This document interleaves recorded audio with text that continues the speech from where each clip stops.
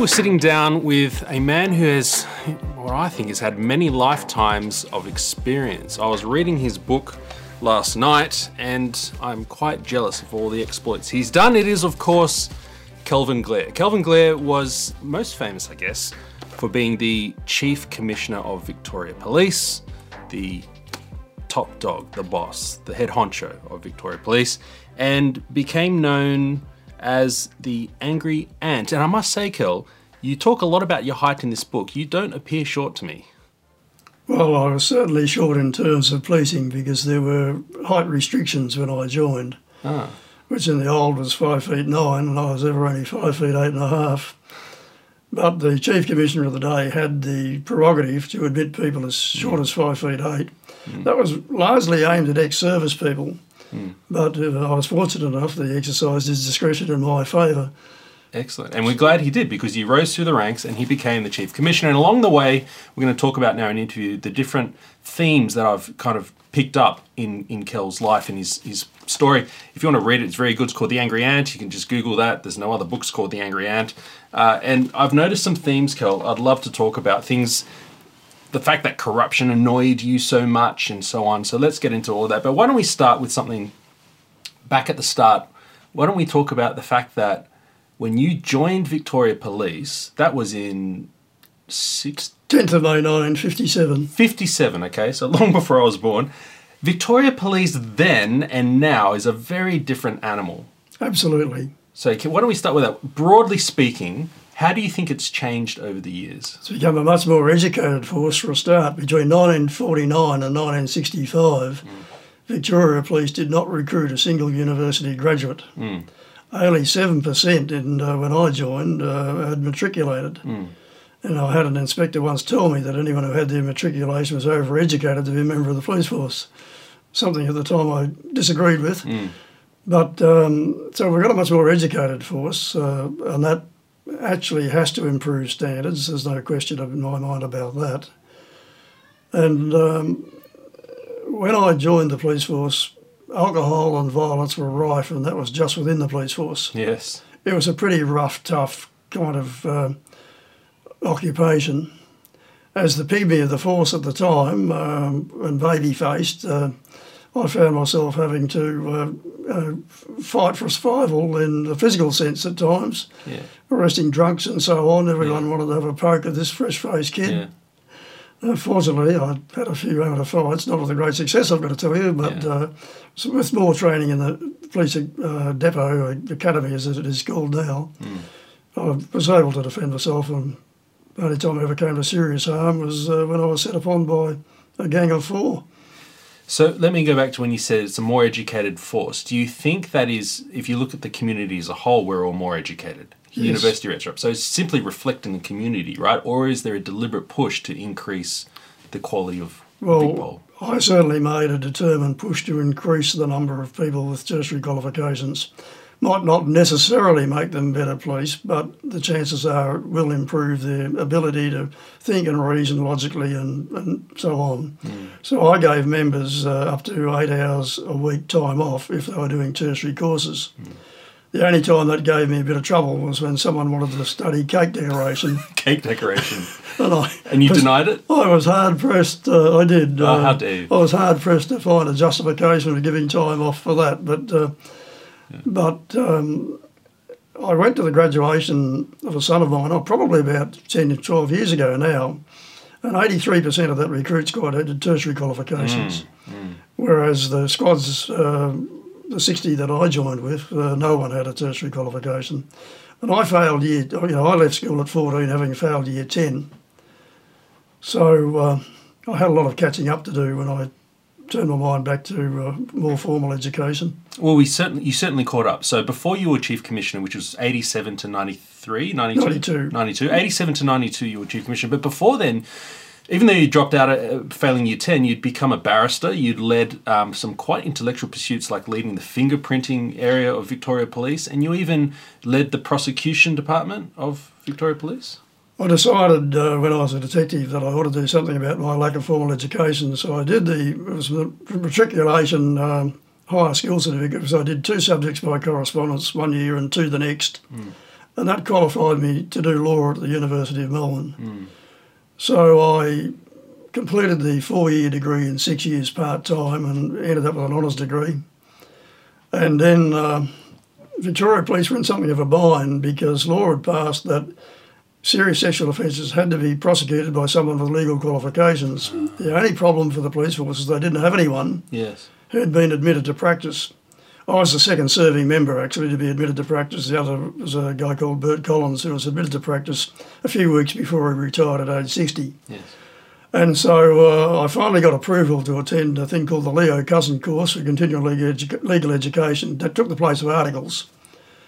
And when I completed that, I was admitted to practice. I was given a full practicing certificate by the Law Institute because of my previous experience in policing and so on. So I actually incurred a benefit by being a member of the police force and getting a full practicing certificate. So ultimately that led to me being called upon to establish the Police Prosecutions Division in the rank of Chief Inspector. And so you're the man behind, when we go to court because we were fined and we were fighting the fine, you were the guy on the other end trying to get us convicted. Yes, that's exactly right. How do you? My first full-time exposure to prosecuting was at a court at Preston, which was set up to do the preliminary hearing, the committal proceedings for serious indictable offences. I worked with a guy called Bill Horman, who also had an honours degree from Monash in law, and in the first year I know we presented 513 cases and lost 5. Oh, wow. So we were successful. Quite happy about our performance. Is that normal or is that high compared to... It's a pretty high ratio, I think, Okay. but we were in effect on even terms with the barristers and solicitors appearing, and I must say that many of those barristers and solicitors really shouldn't have been entitled to demand a fee. You said that in the book. They should not have been able to charge a fee. They were that bad. No, they were. I spent 12 months tutoring in criminal law and procedure at Monash University after I was admitted to practice. Yes. And when I was introduced to the Dean of Law at the time, apart from the formal greeting, he said in fairly colourful terms that they were turning out lawyers who had great theoretical knowledge and very little idea of how to implement that in practice, and he had to do something about it. So he had 3 police tutoring there, and one of the senior law lecturers at the end of the year said that he had run a computer program to check the results of the tute streams, thinking the academic tutors would have better results overall, and found that the 3 streams tutored by police actually performed better than the academic tutors. Yes. And I think the Dean of Law had that in mind because we were able to give people an idea of how things worked in practice. There's an example of that where I gave the class, and the law's different now, but a question in relation to blood alcohol content while driving, and asked them what they do with their clients on the phone saying, I've been stopped, what do I do now? Gave them the circumstances, and they all said, oh, walk away, walk away, walk away. And I said, well, 20 minutes later, your client's back on the phone and said, look, I'm staring through the bars. Because they walked away. What do I do now? Yeah. And everyone said, oh, we have a wrongful arrest, and they carried on. And I said, look, do you think it might be an idea to ask what he's charged with? Oh, well, what's he charged with? I said, driving under the influence. In those days, same power of arrest as for felony. Right. Oh dear, oh dear. You know, walking away wasn't such a great idea after all. Would have been better to talk to the police. Would have been better to cooperate and face a lesser charge, in all probability. Yes. And not be staring through the bars, not be actually locked up. So just that understanding of looking at all the ramifications of issues and not jumping to conclusions, I think was very important to turning out lawyers with a better grasp of how things actually worked in practice. So this is interesting because you led the Victoria Police, but you had a long career of working within it, on the ground, and then after you, we had a number of chief commissioners, very short tenures, some of them, immediately after you, but noticeably, they kind of fly in drop-in external type commissioners until later on was what Ken was the next one that was kind of on the ground. I was very conscious of the need to develop a succession plan, and I had two deputies, and either of them would have made admirable chief commissioners. Yes. And they were ignored for political reasons By the Liberal Jeff Kennett government. by the Kennett government. And that was sad because they are professional police, and they would have performed according to their oath of office regardless of what colour the government was. And that really, in my view, set the police force back. I'm not criticising Neil Cromrie. He was a member of Victoria Police. He went to Queensland and roughly Assistant Commissioner rank and came back. It is not aimed at Neil Cromrie, but the fact of the matter is that someone like Brendan Crimmins or John Frame could have immediately stepped into the shoes, Yes. knew the direction that the force was taking, could have carried it on, and we wouldn't have then suffered some of the appointments that, when I say that advisedly, some of the appointments we did later. Because if people don't understand community policing, if they don't come from a community policing background, if they haven't started at the bottom and had to work their way up, they're not really in a position to understand what their troops do on the ground and how the system operates. So can you explain to me why we had aberrations, if I can say that, such as Christine Nixon, who did have a long career in VicPol, and yet still did some, according to your book, some terrible things to the police force? I was supportive of her appointment. I could see no reason why a female couldn't be Chief Commissioner, but she just failed to perform on every level. She pushed the role of women to the point of absurdity, Right. and a lot of the women resented that. I had a long conversation one night with a senior constable policewoman who said, look, if we're promoted, we want to be promoted on our merits. We don't want to be promoted simply because we're female. Right. We can hold our own. Right.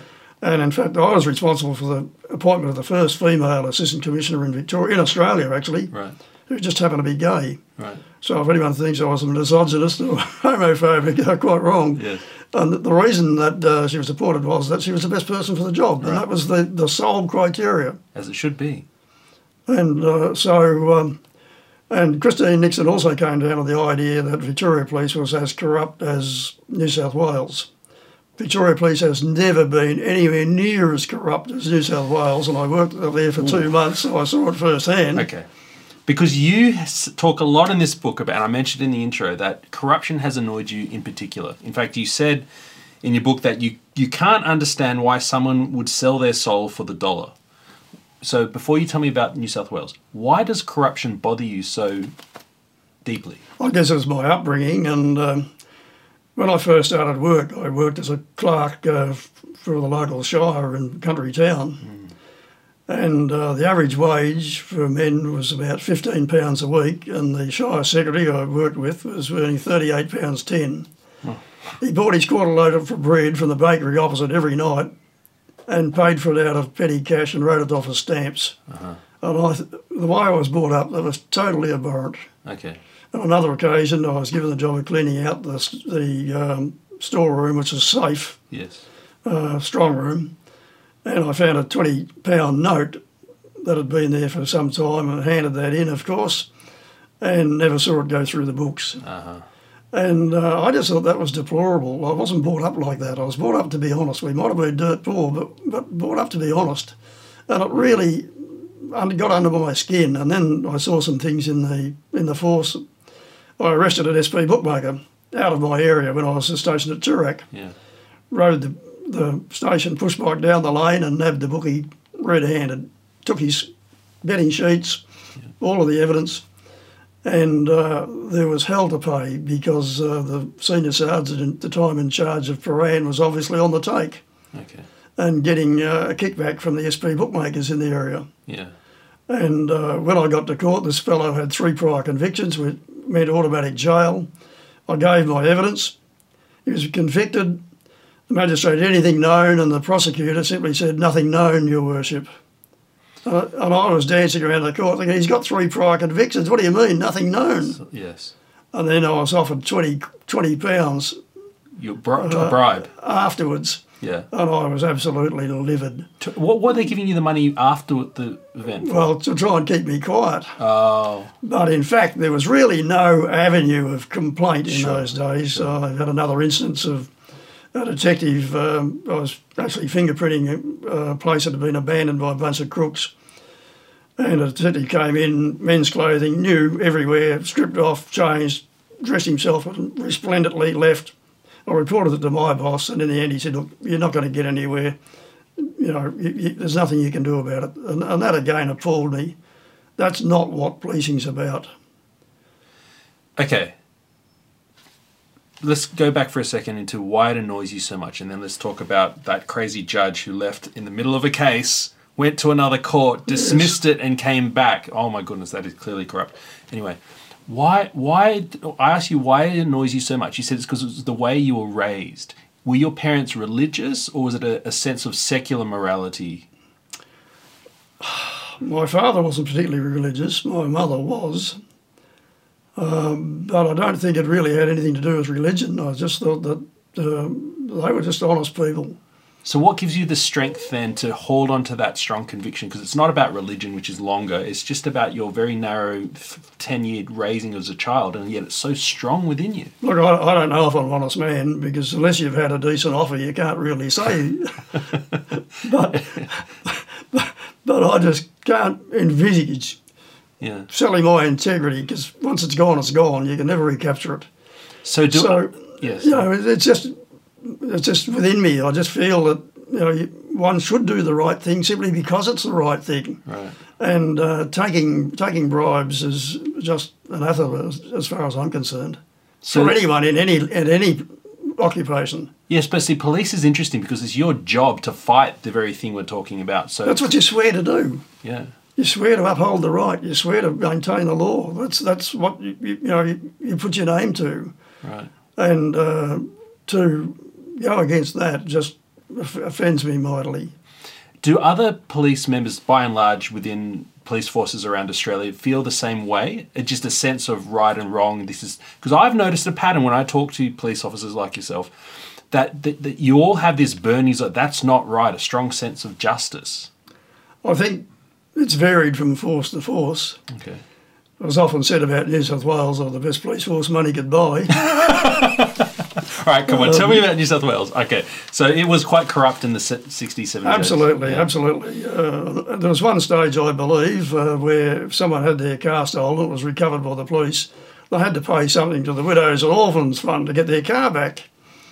I spent 2 months working up there. I went out with the Vice Squad, I went out with the Consorting Squad, and there was no place for a senior constable from Victoria, I can tell you that. Yeah, those stories are in detail in the book. Have you seen Training Day, the movie with Denzel Washington? No, I haven't. It's a movie, it's probably 20 years old now, but it's based on this idea of how corrupt some of the vice squads and the undercover drug-type squads can get. Because the risk is higher for them to go corrupt, isn't it? Undercover work is quite difficult and very dangerous. And there's always the possibility of contamination because they have to circulate in criminal circles, and they have to, in that role, overlook some things that are happening to pursue the bigger picture.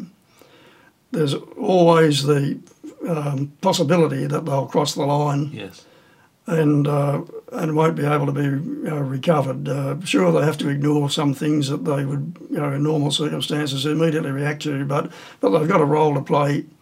They have to infiltrate a gang.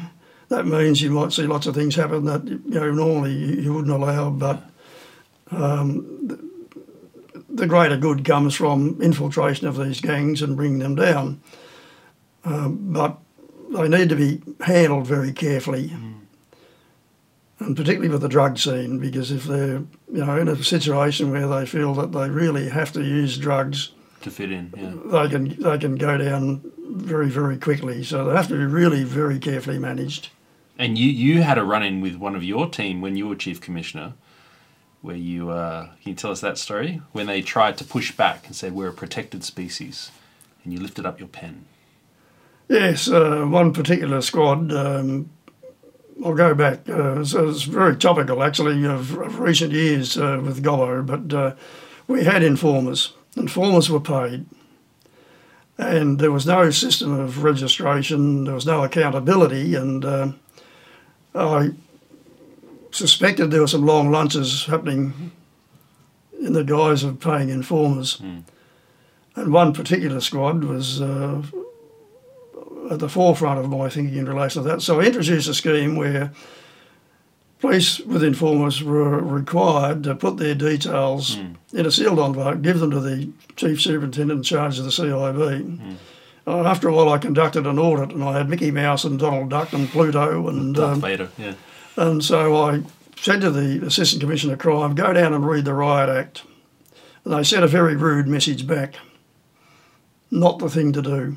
To the boss. So I took up a pen and 20 minutes later the squad was abolished. Well, you shouldn't tell your boss to go and get effed. No, it wasn't wise, I would say, but I think it put the fear of God into all the other squads who might have been bending the rules. And I didn't find out until years later it actually put the fear of God into some of the interstate police forces who suddenly realised that their bosses could do the same for them just as easily. And did their bosses step up? By and large, I think they did. I know John Avery, who was the Commissioner in New South Wales for the first part of my tenure as Chief in Victoria, was working his backside off trying to curb corruption. Right. And he had to deal with people like Roger Rogerson, who's now in jail for murder. And Rogerson was something of a cult figure in New South Wales. And John Avery used to tear his hair out over the way that other members reacted to Rogerson, who was just a dyed-in-the-wool crook and now convicted murderer. So he was working very hard to try and clean New South Wales up, but it was a monumental task because not so much the uniform branch, but in the detective and specialist sections, then clearly, and that started with politics. Right. Neville Wran, as far as I'm concerned, was the biggest crook in New South Wales. Askin before him, the opposite political persuasion, I've got no doubt, was a crook. Right. There was actually a cartoon when I was appointed as the first Assistant Commissioner of Internal Investigations in Victoria, because Neville Wran had said that if there was organised crime in New South Wales, you could call him Marmaduke. And Tanberg did a little sketch supposedly depicting me, saying we don't have much use for him here, Marmaduke. Yeah. Something like that. But, so definitely was there in New South Wales. Did they succeed in cleaning it up, and where is New South Wales Police Force today? Yeah, there's been a Royal Commission which nailed some crooked members' hides to the wall. There was a suicide, there were a number of charges with criminal offences. There's been a concentrated effort to actually clean up, I think, all the police forces. I mean, even the advent of an internal investigations department, which I was called upon to head. There was a bureau before of 15 senior members. I expanded it to 55. The advent of Police Complaints Authority, which was a total failure, but then a Deputy Ombudsman Police Complaints. And when I was Chief, the Deputy Ombudsman Police Complaints had the power to examine outside complaints. I asked would they do the same for internal complaints, even though it wasn't part of their mandate, and they agreed. Okay. So I wanted accountability. I wanted every step of and every part of the police force to be totally accountable. And I also tried to stop people going back to specialist squads, like vice and drugs particularly. I'll rotate them. Rotate others through those areas, because my view was that good operators, competent police, would soon come to grips with the nuances and needs of those particular specialist branches. Yes. And if you kept people moving through those, there wasn't a chance to form unholy alliances for corruption to rear its ugly head, as it did after I retired in the drug squad, where the senior sergeant in charge went to jail. Okay. So I was thwarted in that by the Police Service Board, who kept overturning appointments because people had previous experience in those areas, and that was the one thing that, as far as I was concerned, ruled them out. Right. Go to some other area, use your expertise, spread your knowledge, but don't keep going back to the same area. Yes. See, this is one of the things, one of the million things you've done with your career. You also head up the internal investigations branch of Victoria Police and expanded it, and so you're true to the theme of your life, fighting this corruption type thing wherever you found it. You had some interesting experiences there, but you were you're in there for 30-something years, and you led the place, and then afterwards you're saying some ugly things reared their head again. How much change do you think you actually had long term on the momentum of VicPol, and how much stuck? Over the last 20 years, not much stuck at all, I don't think, in many respects. I don't think corruption was tolerated by any means, but I think we had a succession of chief commissioners who had very little knowledge of the history and culture of Victoria Police. They had no experience of community policing. This is after you're talking about? Yeah, the last 20 years. Last 20 years, yeah. And if you might want to change the culture, but if you want to change the culture, you've got to know what you're changing. Mm. Someone said to me once, it's hard to know when you're there if you don't know where there is. Mm. And I think there was just a succession of really poor appointments. I mean, Christine Nixon, by law at the time of the bushfires, was the state coordinator. And she went off and had her hair done and saw a biographer and went to dinner with her friends while 137 or something people died. Yeah, unbelievable. I mean, that's just, it beggars belief. I just noticed that she's been given an Order of Australia too. Yeah, a couple of days ago. Yeah. I find that disappointing. Do you know what she's doing now for the last 10 years? No, I have no idea what she's doing now. So my career started in medicine and had a medical clinic and so on. And we had a lot to do with the RACGP, the Royal Australian College of General Practitioners, is the peak body of medicine. She is now the chairwoman of the RACGP. She's a police officer, and she's been leading that for years now. It's crazy. Look, I make no apology for saying I don't think she could run a two-hole lavatory. A what? A two-hole lavatory. Two-hole lavatory. You are a funny guy, and I want to know, as an aside, why your scrotum features so heavily in this book. Oh, well, only gets a couple of mentions. One from a kick that I got, and when I was about 8 years... A rabbit trap. I had an unfortunate experience with a rabbit trap. It's just funny. I'm very attached to it. You're such a serious man with a serious career, and we were talking about rabbit traps and scrotums. All right, so your book stops in 2015 because you wrote it in 2014, so you didn't talk about Graham Ashton. So that was after you finished talking about Ken?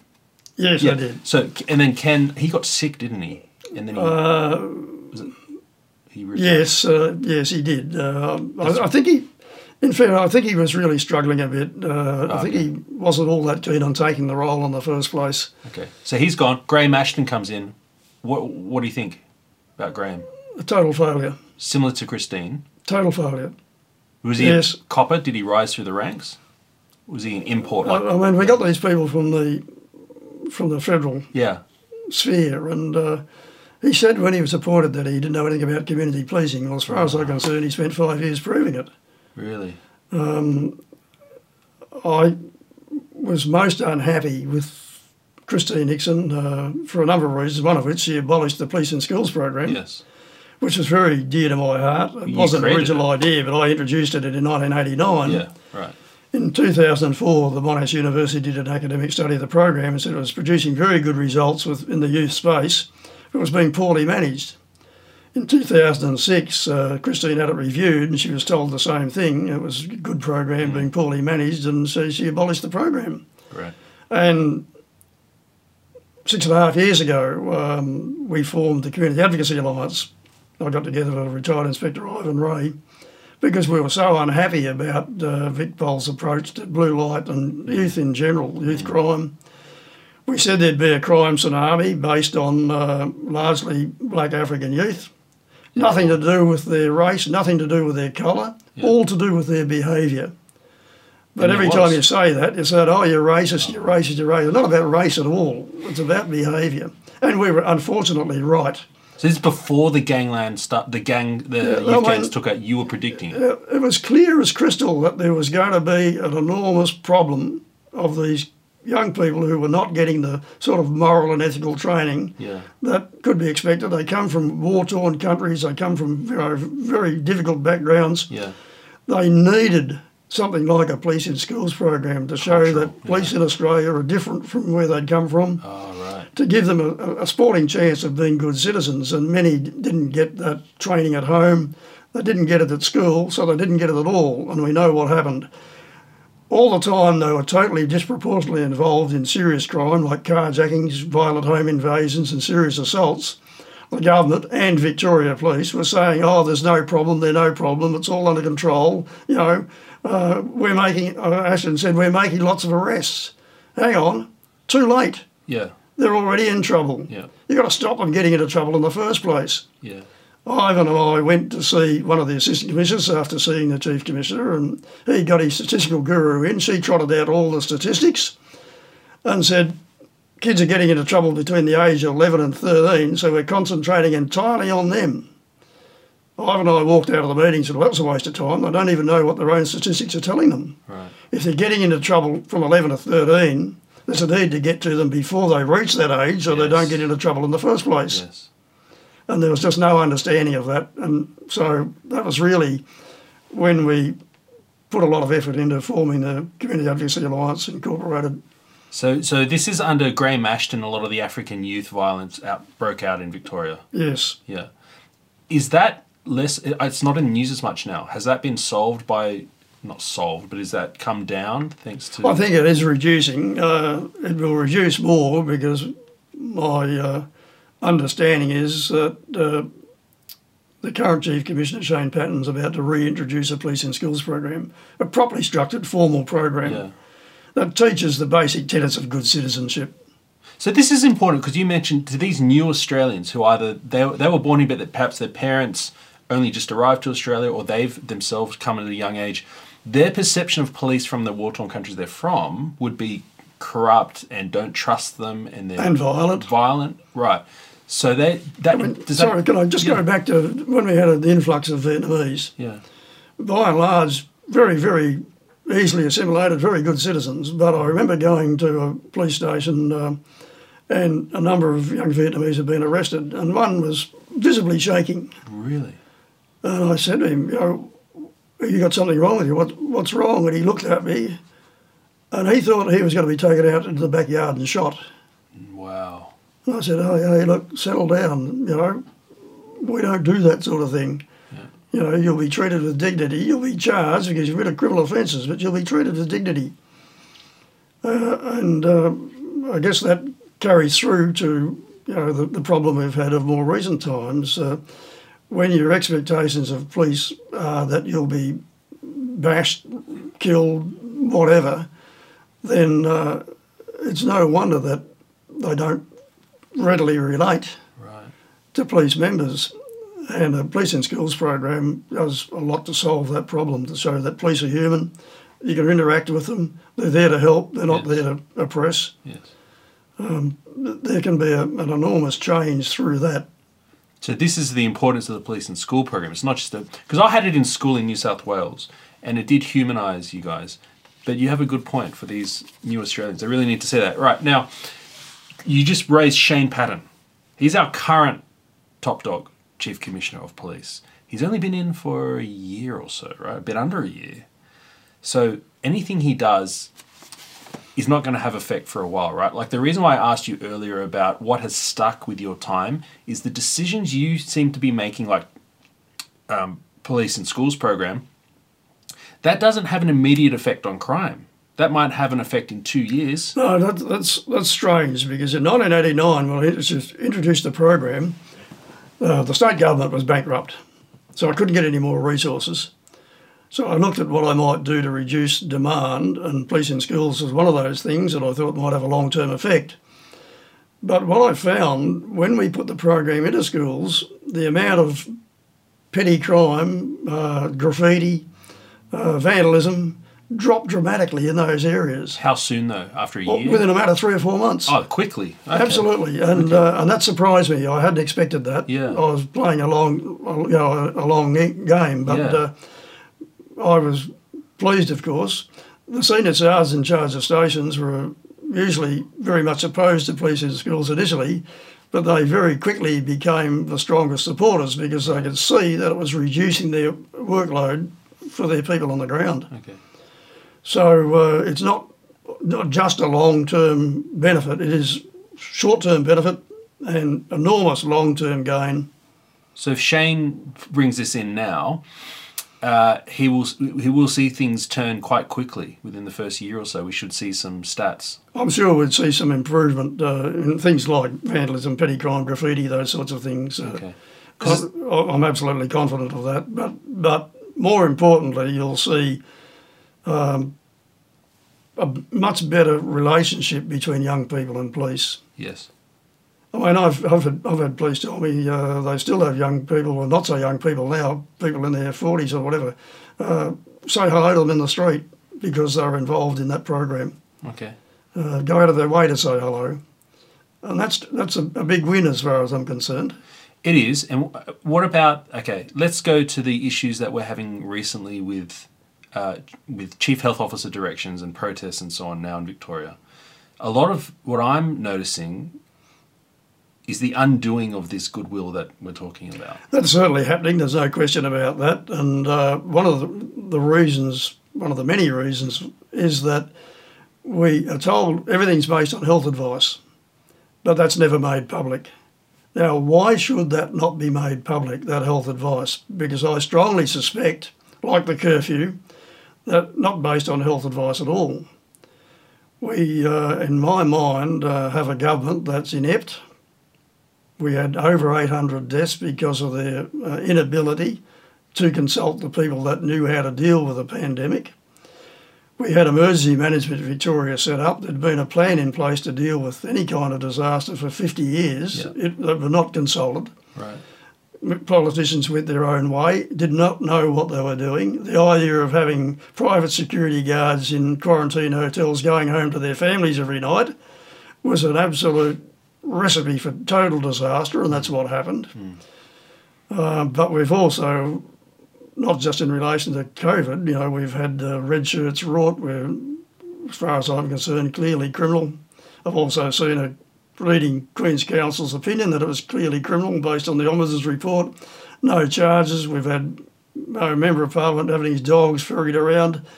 We've had a printing rot. We've had $1.2 billion wasted on not building a road, and it's the only freeway in the world that ends at a pedestrian crossing. I thought that you were a Labor supporter, according to your critics. What are you doing, hammering the Labor government? No, I'm not political, and that might sound strange, bearing in mind what I've just said, but what I want to see is a competent, ethical, accountable government. And you don't think? And I don't care what persuasion it is. Yeah. If it had been the other mob in, I would be saying the same kinds of things if they were making those kinds of decisions. Okay. We need really ethical, accountable, competent government, and we're not getting it. Okay. So, what is the police's role in this? Because you speak a lot in this book. Your job is to implement government policy, amongst other things, protect the community and so on. I get it, but implementing government policy is key. What do you do when the government policy is the arresting of some of these business owners who admittedly were breaking show directions, but their lives are being destroyed and they have no other way of speaking on the weekend? The 2013 Police Act, I believe, gave the government much more operational control over the Victoria Police than had ever been the case before. Before that, there were, I guess, lines of demarcation that were understood, separation of powers that were understood, not necessarily all written down, but the Chief Commissioner was responsible for all the operational decisions of the police force. And the government sure could make policies, and there was a duty to implement those policies, but it could be done with some discretion. That seems to me to be all gone. Oh. Now it's black and white. There's an offence, therefore police are required to act. Except even that, when we come to Black Lives Matter demonstration, was an aberration. Given by the government, it seems, and provided to do what they liked and required police to stand by. Now, if the Chief Commissioner had the gumption at the time, Ashton, he would have said, not going to happen if they turn up without or in contravention of the law, we'll act. And squash the protest. He should have said, look, you're the government, you can't override the law. Yeah. It's promulgated. Yeah. If you want to change it, that's your prerogative. Sure. but while it's there, we'll enforce it. And of course, he didn't have the balls to do it. Yes, but there were police officers, I've seen photos, kneeling with the protesters at the BLM rally in Melbourne last year. That's another thing that rankles with me. Police should not be involved in any kind of demonstration, the gay march or anything else. They should not be participants. You can say what you like, but they are there in the end to keep the peace and to enforce the law. And anything that departs from that or colours that in any way, shape or form should be avoided. So there's that need. They're umpires. They need to be impartial.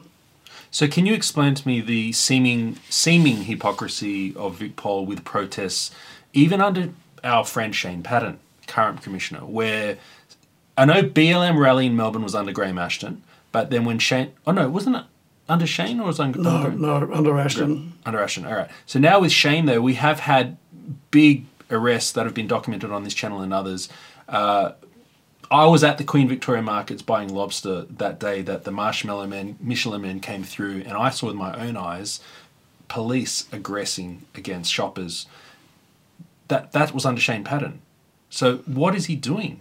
Well, I guess those people that they were aggressive towards were in fact breaking the law. Okay. So if you break the law, you can't expect police to sit idly by and do nothing, because that's what's been happening in the past, and that really isn't acceptable. So if anyone sets out deliberately to break the law, then I don't have much sympathy for them. If they are arrested or whatever, yeah, that's an aggressive act, I suppose. Arrests always are. But if they don't break the law, they don't suffer those kinds of issues.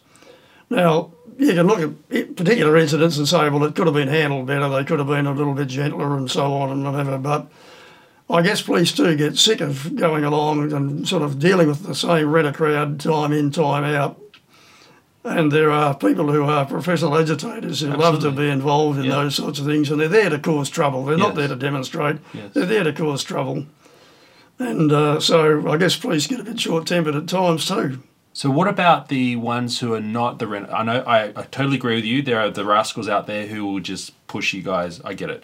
But I'm talking about the small business owners. I'm talking about the normal people like Harry's who opened his store because he was struggling. I'm talking about Andrew Lloyd Webber, who in the UK has just declared yesterday that he will open his theatres regardless of police enforcement on June the 21st. These sort of people who are desperate. But that's an issue for government, not the issue for Victoria Police. The government need to look at their edicts. I mean, just in the last few weeks, we've had cases of COVID in Melbourne. We had Mildura locked down, my little old hometown of about 800 people in Southern Valley. They haven't had a case within 200 kilometres of them, and they're locked out all running around wearing masks when they go out. I mean, it's an absurdity. So what should police in Mildura do, for example, last week when they were under lockdown? Couldn't go more than 5 k's from their home. Because that's the law, and you're telling me that don't break the law. I'm not too sure that they would have conducted too many checks to see if people were more than 5k from their home. So look the other way. Because it's an area where there are a lot of grapes, fruit blocks. Yeah.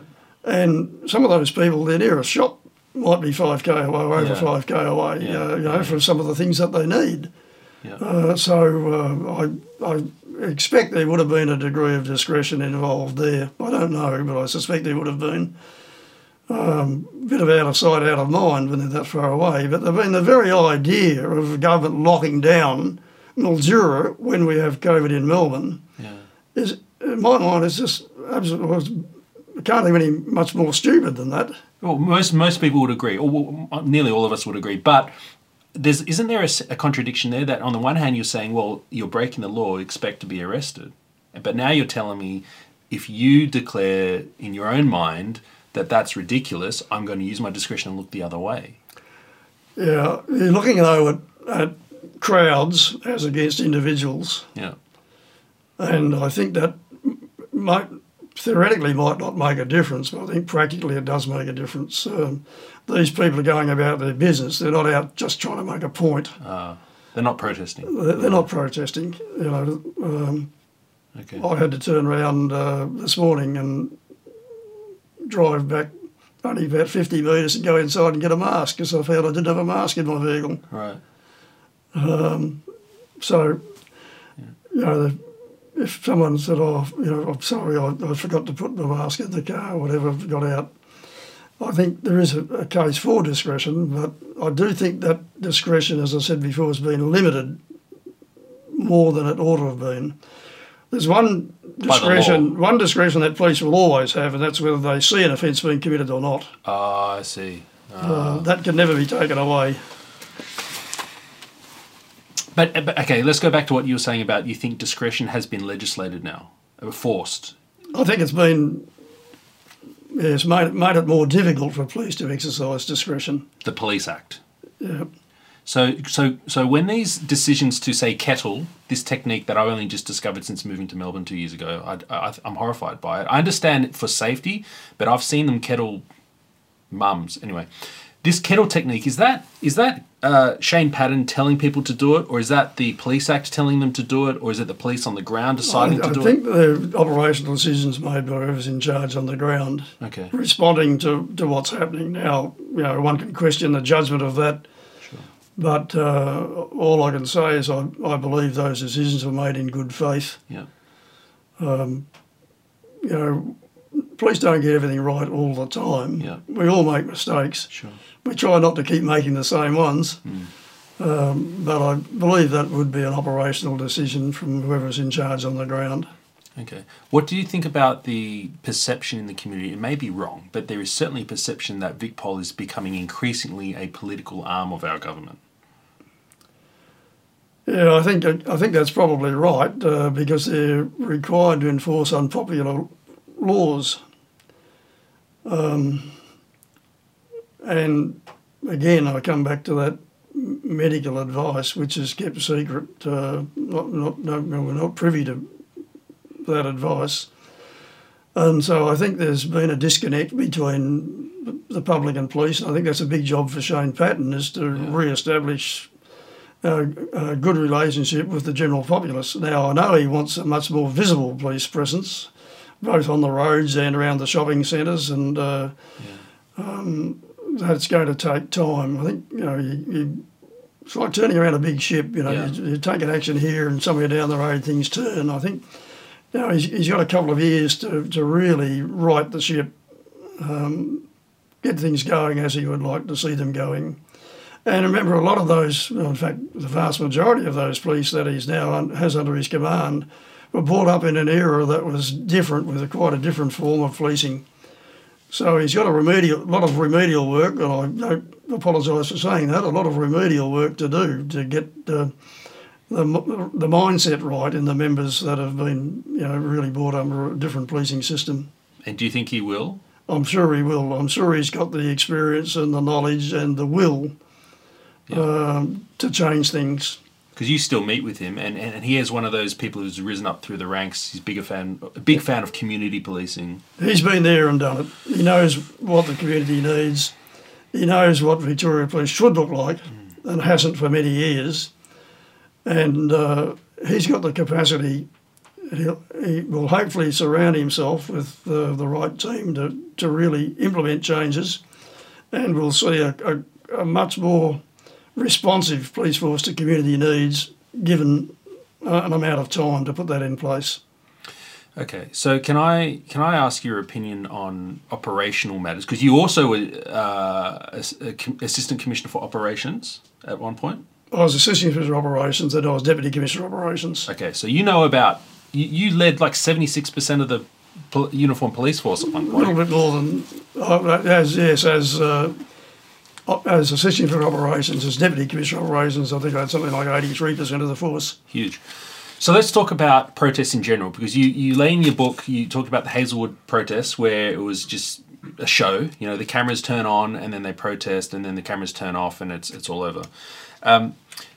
In that one, as soon as the cameras are off, the police and the picketers, the unionists, played cricket. Unbelievable. Unbelievable. But that is not what we're seeing today. Because when I said that Victoria Police is seemingly by some looking like a political arm of the government, that would be a big insult to a commissioner to hear. That's not what you want at all. Absolutely. And yet, if we look at protests and operational things like the Zoe Buhler arrest, which was the lady who was planning a protest in Ballarat, and they went into her house and preemptively arrested her. Or if we look at the more recent ones of Luke Cornelius, the Assistant Commissioner, seems to be handing out a lot of letters to say don't go to a protest tomorrow because it's illegal against trade directives. However, this kind of preemptive, I don't want to say intimidation, but it's something more than what I'm used to seeing from police. Yeah, when you say a preemptive arrest, it wasn't preemptive in the sense that you'd already committed an offence. The incitement. Now, yeah, but ought not have been handcuffed. That was a terrible decision. Well, even beyond made on the spot. I mean, that was really uncalled for. But overall, you think that it was highlighted what was happening. The overall, that's a small. They could have done better. But overall, you think that arrest was okay? Because you're saying it was illegal because she incited, but we're talking about now people being arrested for Facebook posts, and it hadn't even happened yet. We're talking about people getting letters, agitators like RV I get it, agitators, but they're getting visits in the middle of the night with letters saying don't go tomorrow. This is feeling political to me. Crime prevention's a big part of policing. And prevention's better than cure. It's like medicine. Prevention's better than cure any day of the week. Now, if delivering letters, maybe not in the middle of the night, but delivering letters, and it depends on circumstances, of course, is a better alternative, I think, than having to arrest people the following day. Okay. So anything that prevents people committing offences, I think, is not a bad thing. Okay. I can't see that that's an activity that ought to bring any discredit. Quite the opposite, I think. I think the force should be given credit for trying to prevent people committing offences. But then when they go to the protest the next day, none of them get arrested. So it's like it was a show. This is what annoys me.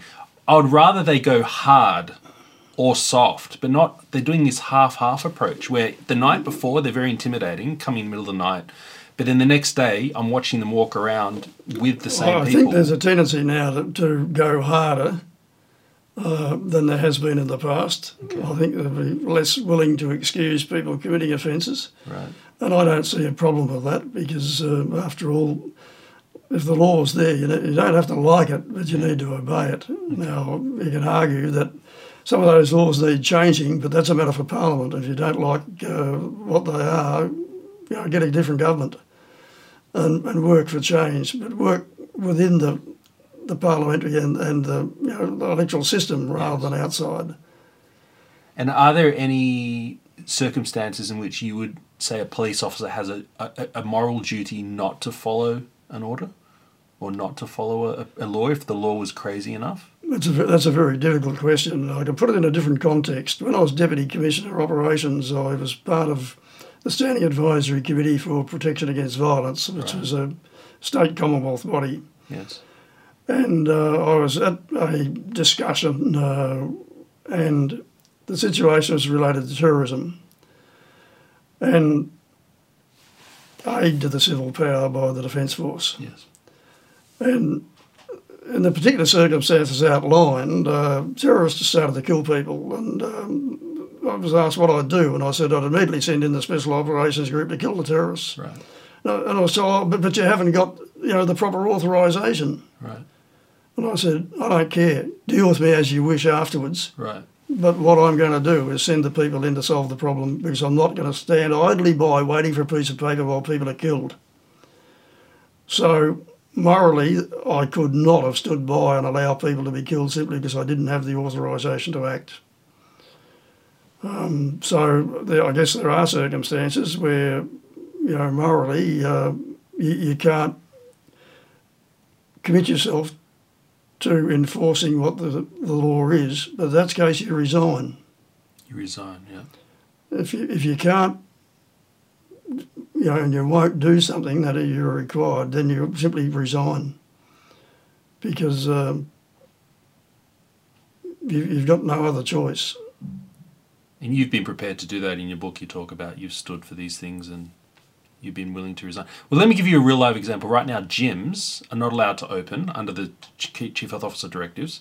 However, they've had over 6.4 million check-ins since the last lockdown, and they've had 0 cases of community transmission, backed up by mainstream epidemiologists and infectious disease experts. However, the law says they can't open.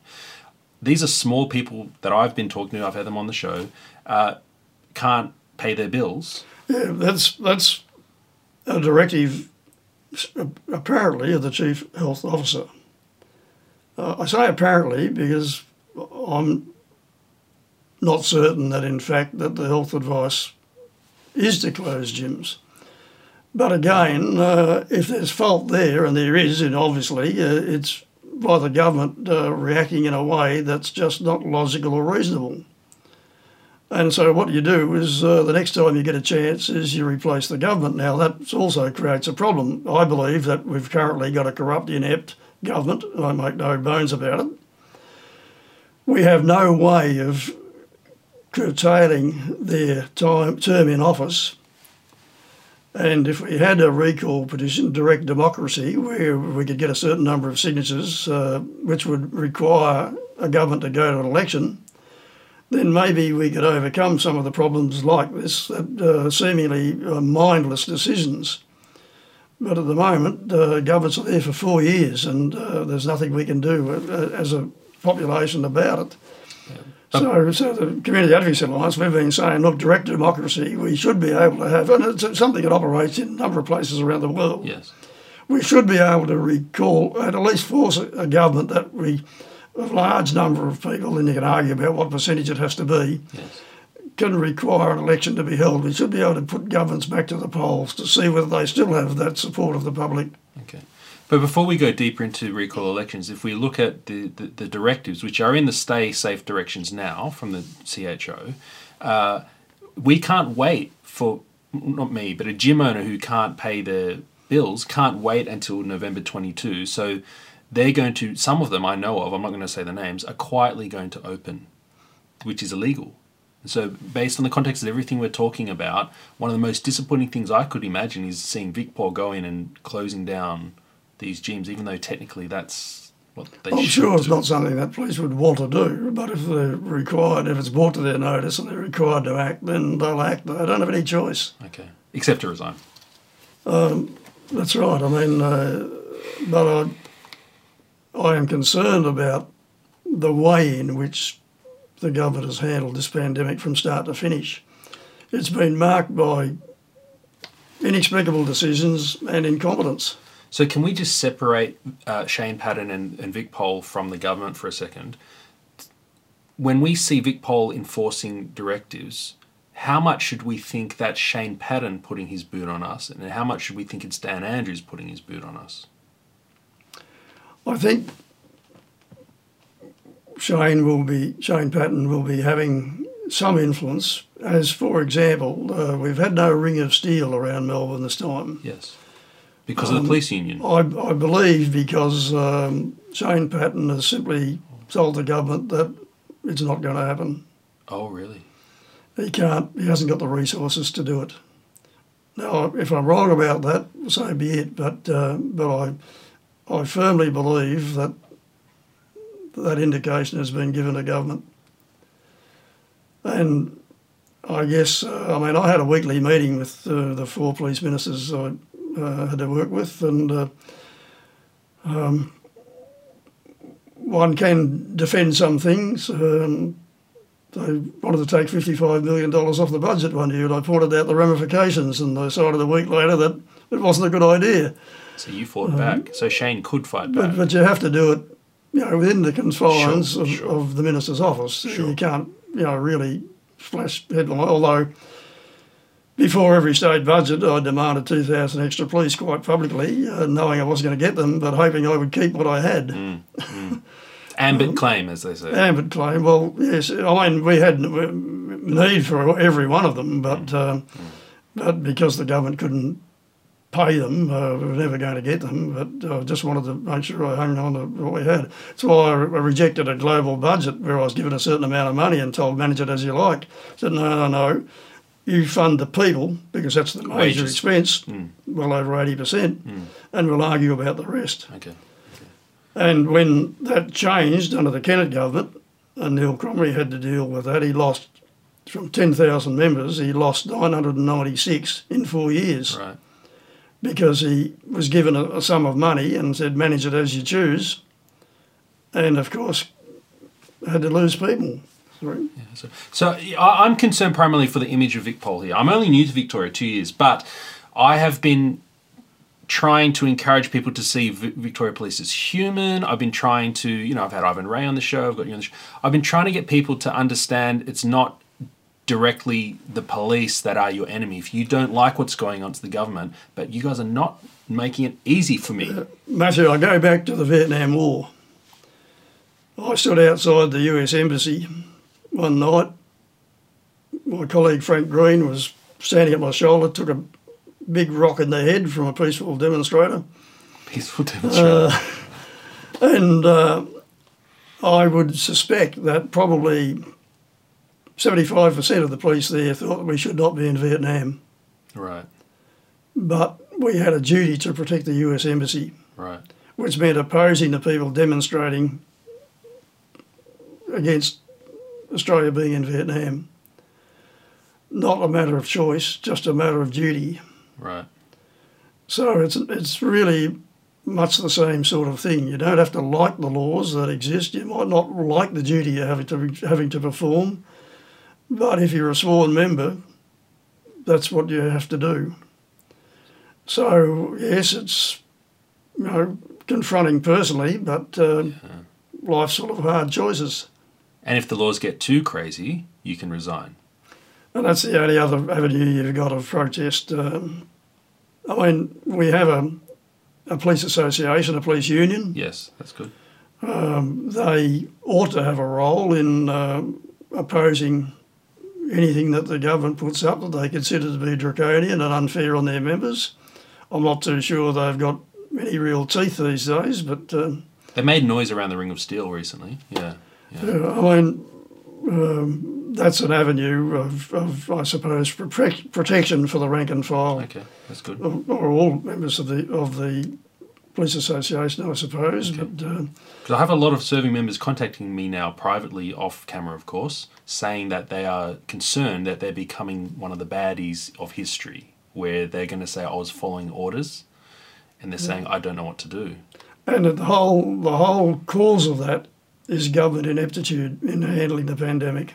Okay. So I almost had someone want to punch me recently on the golf course. So I made some critical comment of the government, and he said, "Oh, Daniel Andrews is a hero." Oh, okay, kept us safe. Yeah. He's kept us. Look what he's done. He's kept us safe. I said, "Hang on, they killed 800 people with their ineptitude." And no, he's a hero. I don't know how you combat that, because no hero in my books when over 800 people died because of their inept quarantine system. It happened again last week. Let's talk about recall elections then. So how do we fix the political thing? Is you're the chairman of the Community Advocacy Alliance, and one of the things you're pushing, we've had Steve MacArthur on talking about this. A recall election, you've just said, is in operation in various places around the world. But there is something interesting about them. They don't often get up, but they still serve their purpose. That's right. They needn't succeed. But the very fact that they're there, I think, moderates the behaviour of governments and maybe local governments and individuals. So it's sort of Damocles, I suppose. If there's the possibility that the government could be called to account early, then I think they think more carefully about the decisions that they make. And how would this get in as a barrister, as a lawyer? Can you educate me on the process? Would it be simply it would need to be legislated, and that's it? So it passes the parliament. Legislated. We're done. And it's done. It's not a constitutional change requiring. No, I don't believe so. I think it's just a legislation. I can't see anything in the Victorian Constitution that would preclude introducing legislation of that kind. Okay.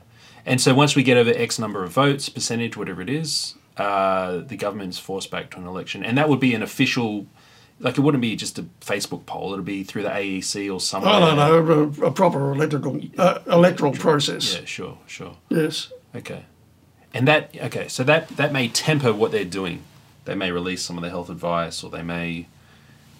Yeah. That's right. If they feel that they're reaching a point where there's enough people dissatisfied to put their government in jeopardy, which is about now in Victoria. Well, it seems to be, given all the media coverage, that there's.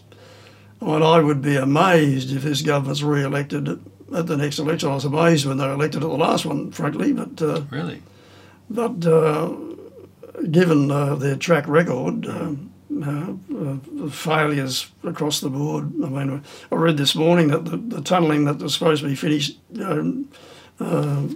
is now at least 2 years behind, and probably 5. And the level of incompetence just seems to me to be beyond acceptable. Oh, side note, well done for keeping VicPol within budget all those years.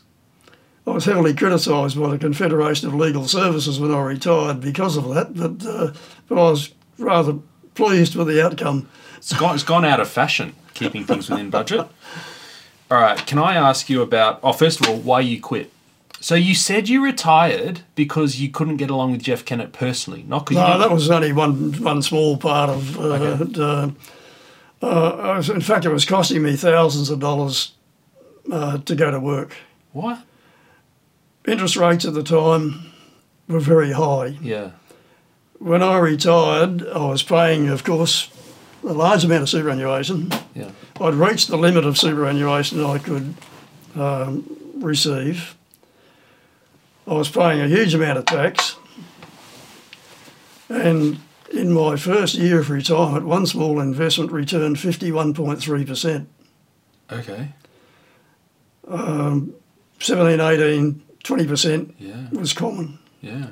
So it was literally costing me thousands of dollars to go to work. Oh.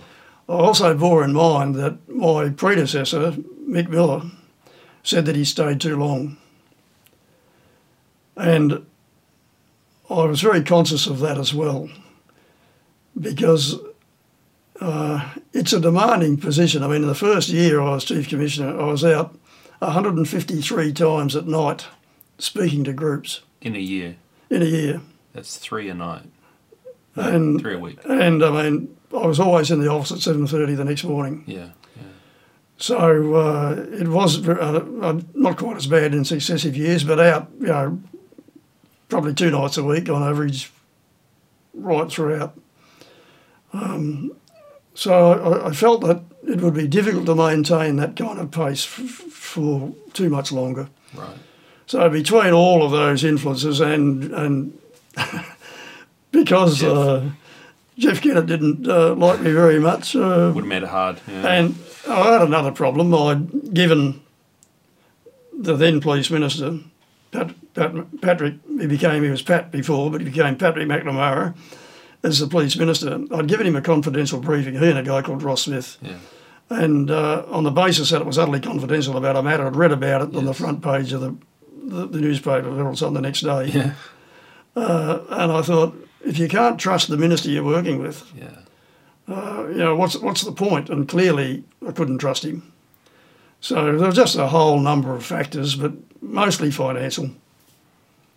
Selfishly, I just wish you stayed to avoid what happened over the next 15 years. I think had I anticipated what was going to happen, I might have hung on and battled through. But that sounds egotistical, but so be it. All right, let me give you a quote from your book, which I find fascinating, because I want to ask you about leadership. You've led thousands of people, and we seem to be lacking in leadership. I've been saying this, in government at the moment, we don't have leaders, we have managers, because they outsource their decision-making to health advice or whatever. Manage systems and processes, lead people. They're not the same thing. Extremely entwined, but not the same thing. Manage processes and systems, but lead people. You said, on page 338, leadership in my mind is setting a direction and then getting others to follow willingly. Throughout history, dictators have usually come to a sticky end. When you said Dan Andrews thinks he's God, and people call him Dictator Dan, are you seeing shades of this? I think God's sitting in his seat. Do you think there are shades of this in that he's not getting people to follow willingly? And you said throughout history they've had a sticky end. Is there a sticky end ahead, politically speaking? Look, I think there's every possibility of something of that kind, because I think in the end people get thoroughly sick of being, controlled in every aspect of what they do. Yeah. And I just think that wears out after a while, and people think, I don't really have to put up with this. I'm not happy to be dictated to about everything I do. I'm not happy to have to clear every decision I make, with higher authority. And that's one of the things I did in Victoria Police. I've pushed the decision-making down to the lowest practicable level, because that's where the problem is. Right. The people there generally can solve the problem. Yes. And I'm quoted by Ray Shuey, Dr. Ray Shuey, fairly often about it's often better to ask for forgiveness than permission. Mm. So unless one has clearly not the authority to make a decision, then my view is make the decision. Make things happen. Sure, not everyone will get it right, but you can usually, fix up whatever goes wrong, the odd occasion that it does. Yeah. But things happen, things move, things change. You get the business done. And is that culture in VicPol there now after you've gone? Because you had a superintendent once send you a decision. A chief superintendent. That's when I was Assistant Commissioner of Operations. He sent me a file about a very mundane matter. Yeah. And said, this is a matter that ought to be determined by a senior member of the police force. And I literally wrote on it, what the bloody hell do you think you are? Signed it and sent it back. Never saw it again, so obviously he dealt with it. So what's going on now in Victoria Police? Do you think that they are more like this, decentralised? I'm absolutely... Shane Patton wants to see decisions made where the problem is. Oh, right, okay. As far as is humanly possible. Okay. And there crept in over years the idea that you can only get good decisions by sending things up the line. Yes. Not so. By the time it gets up, the decision's made and it comes back, the circumstances have changed. The problem's not what it was. We take Gargasulis roaring around in Melbourne. The troops on the ground wanted to act, didn't have enough confidence in their leaders to act without authority, and when they asked for permission to intervene, were denied. All sorts of problems with that. They should have taken him out. All right, something might have got wrong. He might have run off the road and run over someone. He ended up running over people anyway. But obviously they didn't have enough confidence to make that decision because they didn't think they'd be supported if it went wrong. That's the key. If you want to push decision-making down, I need to know that on the ground I'm going to be supported if I get it wrong. Absolutely. If you make a decision in good faith and it turns out wrong, why should we be penalised? Why should you penalise one of your minions simply because they've got something wrong? No one gets it right all the time. So, yes, there's got to be enough confidence that I've made a decision in good faith. I'll be supported if it's wrong. Organisations can't work if no one's prepared to make a decision. I've seen people who aspired to be Chief Commissioner go by the wayside because they got to a point where they wouldn't make a decision in case they got it wrong, and then they'd be criticised and that would affect their chances. Never one of my problems. I was always happy to win it and wear it. And I've had a couple of shockers, but that's life. I feel like there's parallels with the political system with the Coate inquiry recently. Oh, hey, breaking news, Mr. Lawyer and Chief Commissioner. Do you know about the new judges that were appointed to the Supreme Court? Stephen O'Meara represented Dan Andrews at the Coate inquiry. He just got announced yesterday, Supreme Court judge. Good job. And the solicitor for the Department of Premier Cabinet, Richard Attewell. Seems coincidental. Not one bit surprised. The Community Advocacy Alliance, we've been saying that judges should be appointed by a joint parliamentary committee. Amen. And they should be appointed on contract like everyone else. They should have key performance indicators, and one of those should be whether they're meeting community expectations in sentencing. What about the separation of powers? And why would it make them less independent during their term of office? Because so the guaranteed term, but they want to get a renewal of the term, so they might start to be more political, doing favours. I think probably the opposite, because if they've got a finite term, Yes. Certainly they'd be more accountable. Yeah. And because they're more accountable, they'd be more careful in their deliberations and perhaps make better decisions, because there's a great deal of angst in the public about some of the sentencing.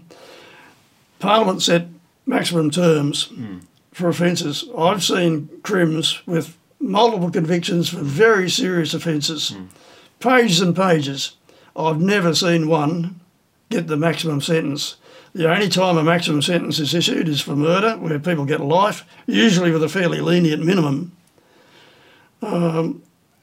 Otherwise, Parliament's wasting their time setting maximum sentences because they're never, ever enforced.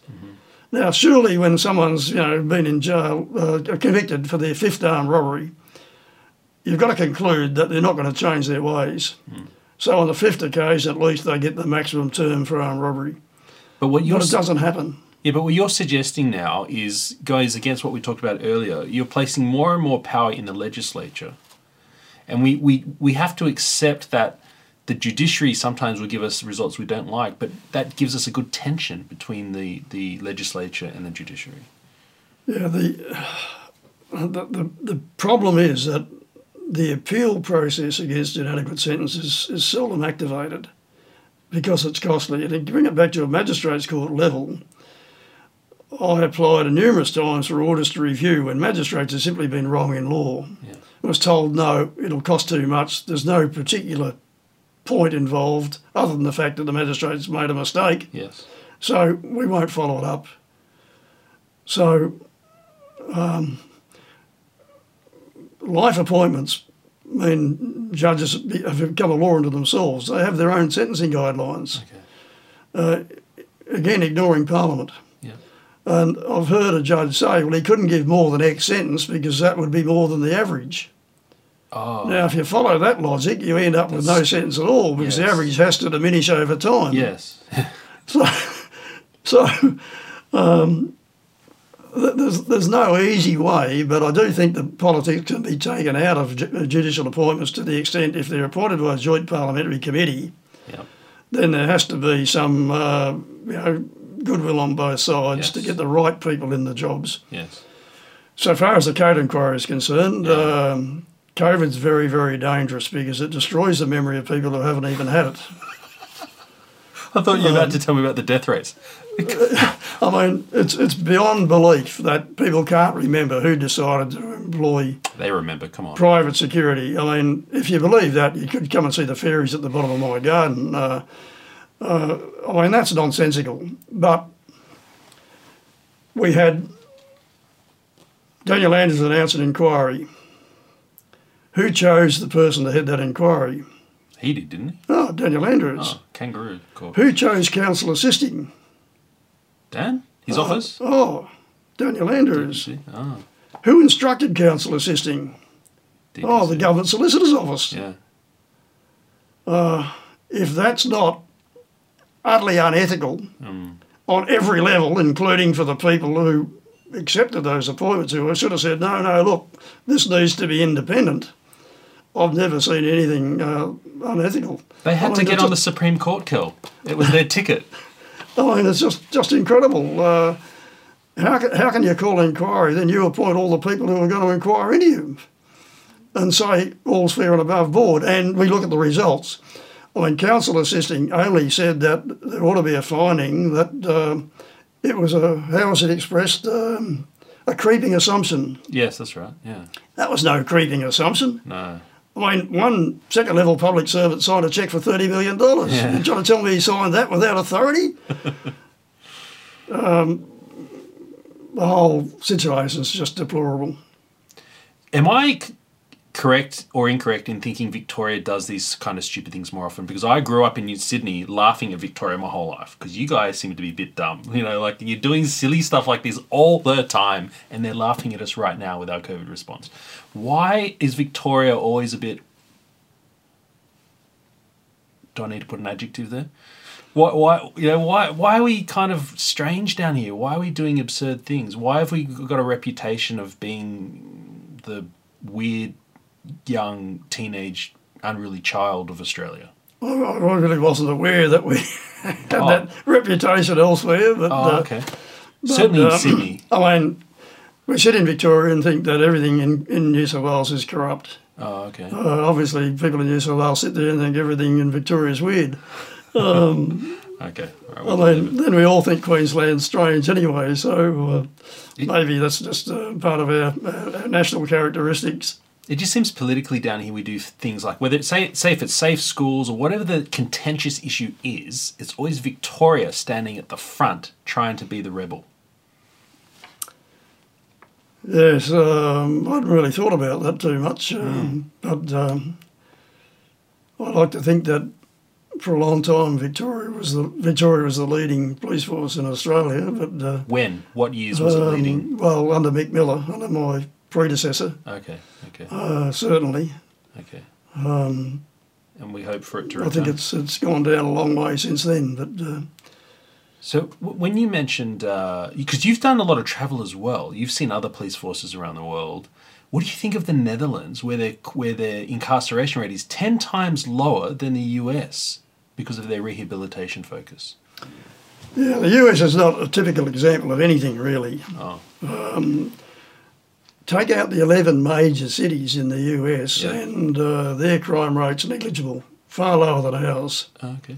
So their crime is centred around the 11 major cities. I visited a place called Indiana, Pennsylvania, 40,000 people, and they don't know what crime is. So once you get away from, as I said, those major centres, there's not really a problem. They have an enormous problem of guns, of course. And that will only be cured when there's some common sense enters into the equation. First thing they need to do is make sure that every gun is registered so they know who's got what. Right. And that wouldn't offend the Second Amendment in my view. Yeah, I would agree with that. But anyway... but incarceration's higher. Yeah, incarceration, because much of it is a 3 strikes and you're out sort of legal system. If you're up for your 3rd time, you get a fairly decent sentence. Yeah. For minor things. Yeah, that's right. First time, fairly lenient. Second time, moderate. Third time, gone. That's it. You've had your chances. You really get a very heavy sentence. There's a bit to be said for that. Now, people who deserve a second chance, some people deserve a third chance, but surely somewhere along the line, and this is what I argued before, when you've got career criminals who commit offence after offence after offence, surely somewhere along the line you've got to say, this isn't going to do you any good, but it's going to make the rest of our community safer. You're gone. So you've now got the maximum for that offence. Right.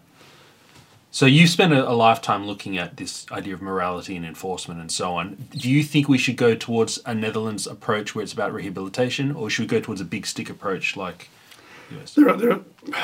We've got our sentencing wrong, in my view. There are too many people in jail. A lot of those people are in jail for non-violent crime. I believe there's a case for those people, and certainly the ones that are employed, having to pay the victim compensation over a fairly extended period of time and fairly substantial compensation, rather than going to jail. Right. So I think we need to look at the non-violent offenders in a different way from the way that we have been treating them. Violent offenders, I don't have any qualms about saying in the slammer, protect the community. There's no place for violence. Yeah. So, but long-term fines, that's a great idea. Like if the bankruptcy laws do the same thing, garnishing wages and so on. I think there's a lot to be said for that. Yeah. Okay. Community corrections orders were an interesting concept, but the only trouble is that they're not enforced. Oh. There is not the staff to enforce community corrections orders. Okay. And pretty much, as I understand it, those people either do nothing or do just only what they want to do. Right. And that's no penalty at all. Okay. But we start, there's a diversion program for young people. Yes. A cautioning program. Great idea. stop kids getting convictions, keep them away from the criminal justice system for minor offences or even some fairly serious offences. Yeah. But again, too often there's actually no penalty. Now, I'm not talking about anything draconian. I'm talking about a kid might lose their mobile phone for a month. They might have a home curfew for a couple of weeks, banned from seeing their mates for a couple of weeks. Nothing draconian, but so they know that there are consequences to what they do. Instead of just being told, no, you've been a naughty girl or naughty boy, don't do it again. And they think, oh, got away with that, and think it's a joke, which it is. But you're talking about a broader cultural, like you're almost talking about old school values of discipline and... I mean, even our social worker, who was part of our group, says that the real problem is that, and she deals with these things every day, that there's often no penalty at all. So people don't really understand. It's not reinforced that they've done the wrong thing. You're talking about at law or in the home? They've done the wrong thing to commit offence at law, but to avoid a conviction, they get cautioned. But that caution should come with some kind of... It might be, I might have to do the dishes at home for a week or something to remind them that what they've done is the wrong thing. I'm not talking about draconian punishments at all. I'm just talking about just something to reinforce the message about doing the right thing. We're mounting an argument against normal parenting over the last 100 years that we've lost. Well, in my day, if I had committed some misdemeanour and got a foot up the backside by the local cop, the last thing I would have done is gone home and told my mother and father because I'd have got another one. But now, people storm down to the police station and carry on about how their kids been ill-treated. Yeah. And I had a situation a number of times when I was a detective. I took one kid home, committed a theft offence. Yeah. And said, little Johnny's committed a theft, and his mother rushed over and started to wail into him and said, "Why you get caught? Yeah. Why you get caught? Yeah.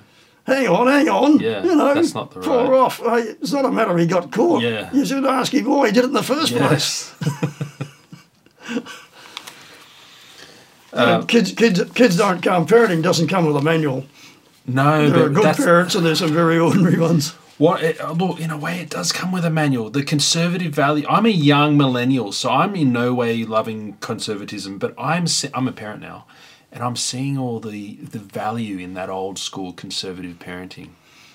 Those ways of thinking, those disciplinary things, is amazing. Like, I don't know if I should admit this on there, but when my kids were little, I smacked them. Don't know if I'm going to go to jail now, but hey, and they're amazing. They're one of them's 5 now, and she's beautiful. But it just took that couple of months where she had to learn she can't do that. I mean, you can't tolerate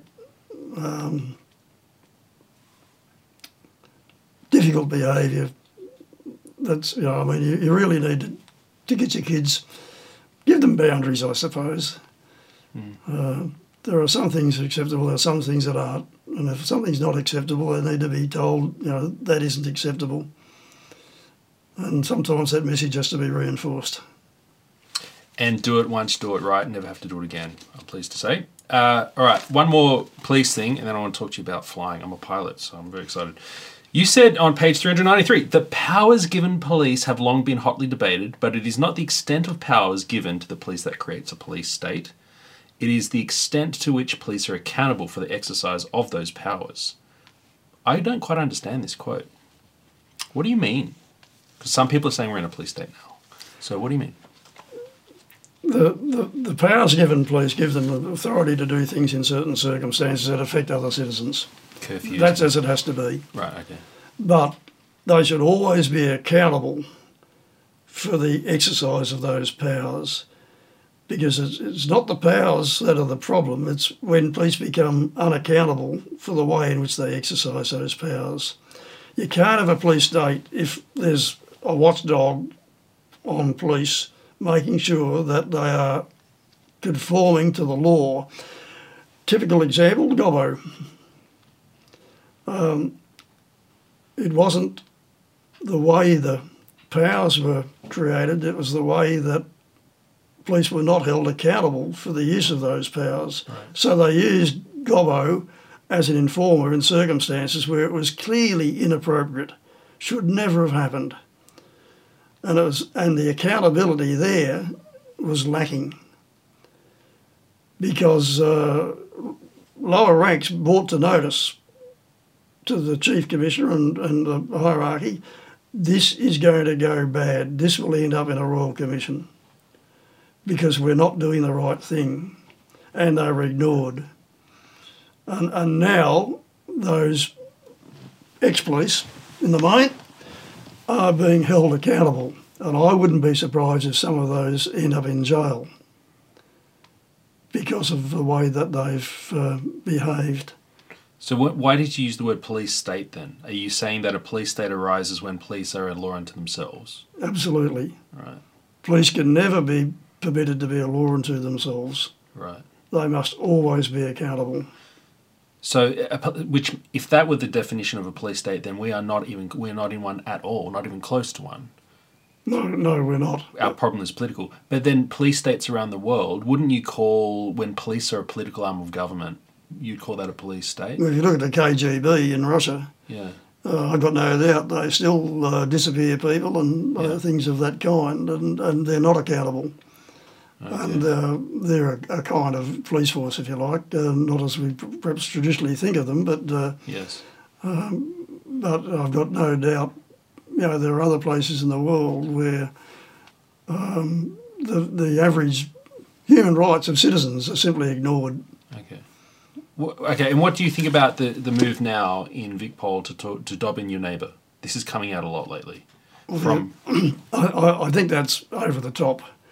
Okay. There's no reason why, in fact it used to be an offence once to know a felony had been committed and by whom and not report it.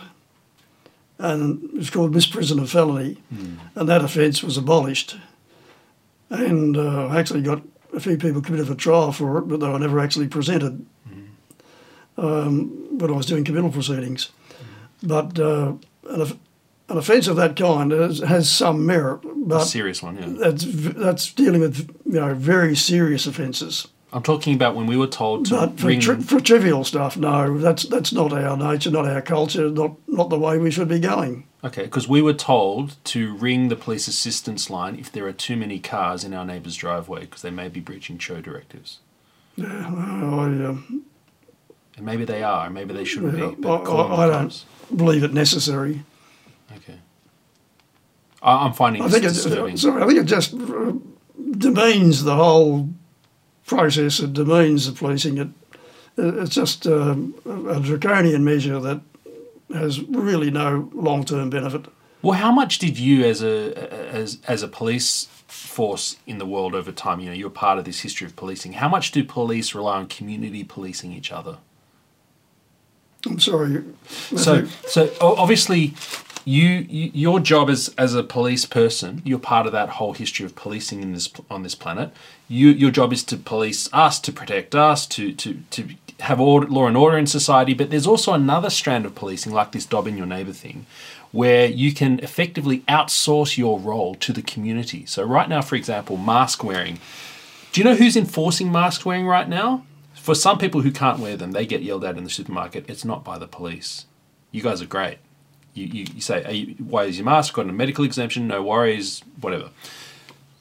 The community, I was walking with a serving Victoria Police member along the trails up in Warrandyte, along the river. Two ladies stopped us, and he's there and screamed, stood in our way in the path, screaming at us because I was drinking, he was eating a croissant, so not wearing a mask. And he's saying, what are you talking about? Doesn't matter that you're Victoria Police, screaming at him. So there's an example of the community almost taking the role and yelling at the police. That seems convenient to me for the police force. The community has a big role to play in combating crime across the board. I mean, the eyes and ears out there of people who need to report, suspicious acts and things of that kind is not diminished. The old hue and cry of the past. So the community has to play a role, but that's very complex. It's playing a role in reporting offences and things of that kind, but it's also ensuring standards, seeing people, calling people out for misbehaviour. I think that's a good thing. I think that's a good thing. I think, there needs to be some general consensus among the community as to what's an acceptable standard of behaviour. And in that sense, we have a community that we deserve, because if we don't look after one another, if we don't care for one another, if we don't police one another to us in as a community, we can't expect the police force to come in and change anything for the better. So do you not see problems with the dynamic of community policing one another, say whether it's mask rules or whatever, turning against each other? Well, no, we take a classic example of community policing, Neighbourhood Watch. A very good program. Which was set up so that community would report breaches and suspicious circumstances and so on. And that's, caused or dealt with, prevented a lot of crime. People can ring in too and give information anonymously about crime and so on. That's a good thing. There's been murders solved because someone's rung up anonymously with some information about a murder, which has led to apprehension and conviction of the offender. That's part of what you should expect from a community, and the community have that role to play. But a community, what do you call it? Neighbourhood Watch, the primary motivation behind that is you're my neighbour and I want to protect you because I saw someone prowling outside, or that guy's running drugs, he's a drug house and we've got kids, I'm trying to protect you. I'm talking about dobbing in on the community, policing your fellow community when I'm coming after you. You shouldn't be using water because it's water restrictions, I'm dobbing you in. You didn't wear your mask to the car this morning, I'm calling the police assistance line. That's a different motivation. Yes, it is, but I would have thought, for things like, watering out of time or whatever, if your neighbour's doing that, the first thing you do is go to him and say, listen, you're not doing the right thing. Sure, yeah. And then if that persists, you might go and say, listen, if you keep doing that, I'm going to report you. Okay. And if it persists, then you might make a report. Okay. So it's a staged process, I guess, depending on the seriousness of the offence. But if if your neighbour opens his garage door and there's 40 television sets stacked in there, I think you're quite entitled and indeed bound to say, look, where did you get all the television sets? I would do that too. Look, I'm just concerned if I told you off for you're watering the lawn in the thing, I just feel like I need you. I need you to be my neighbour 3 months from now. No matter telling off, there are ways of doing things. Yeah. When giving people orders, I would say to someone, would you mind doing this? Right. They know it's an order. They know what I'm really saying is go and do this. Yes. But just saying, would you mind doing this, takes the heat out of it. It makes you, so it's not, hey, you go and do this.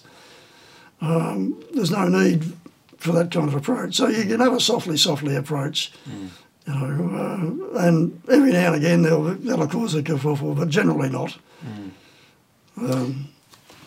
Kel, you've done so much with your life. After policing, I mean, you retired in 1993. 1992. Sorry, 1992. I was barely going to school, right? It makes me not to point out your age, but to point out my lack of experience. And then you went and had a whole life. You became a pilot. You became a pilot, and then you stopped flying. You don't fly anymore. No, I had a stroke 10 years ago, coming August. I had a bleed in the right visual cortex of the brain, and my wife grounded me. Why? But I was always interested in flying. Actually, I had a lot of trips in the police plane, and when they had aircraft, because they lost the fixed wing under the Kennett government. But I used to love to sit in the co-pilot seat. Yeah. At age 60, I'm always interested in hang gliding. At age 60, I picked up a magazine one day and there was an article in there about microlight trike aircraft. Yes. And I thought, well, that's hang gliding without the disadvantages. There's a motor. Yeah.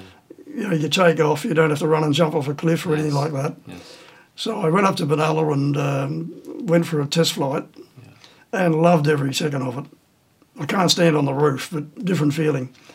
Loved every second of it. So at age 60, I then took some instruction.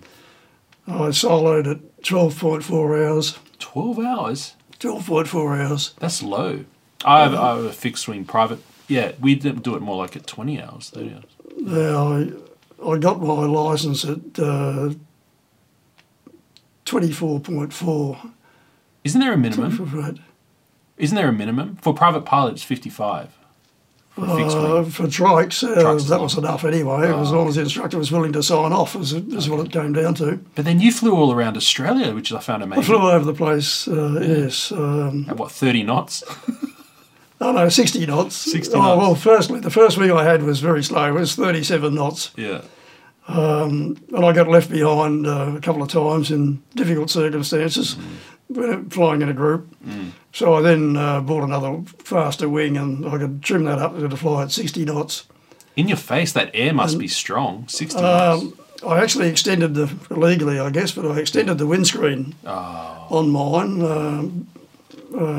It had a windscreen, but it was like a motorcycle windscreen, quite low. I extended it. Yeah. And that became quite fashionable after that. Okay. But I also, pardon me, I also flew in an industrial freezer suit. Oh. And of course, helmet and gloves and bar mitts and whatever. But it's being an eagle. It's the most fun you can have with your clothes on. There's no question about it. And you said it's more fun in the book. Well, you said it's better than sex. As I said, you don't have to think about it as long. You get off the ground quicker and you can go around as many times as you like. But it was just exhilarating, absolutely exhilarating. And I regret that I stopped when I did, but I did it, happy wife, happy life. My wife was worried about me falling off the perch again while I was in the air. Oh, that's why. Because I fell out of the chair at home with this bleed on the brain. Is that likely to happen? Is a stroke something that can come back, like a heart attack? I believe it was a result of a fall 13 months earlier. Because I could never find any other reason for it. Okay.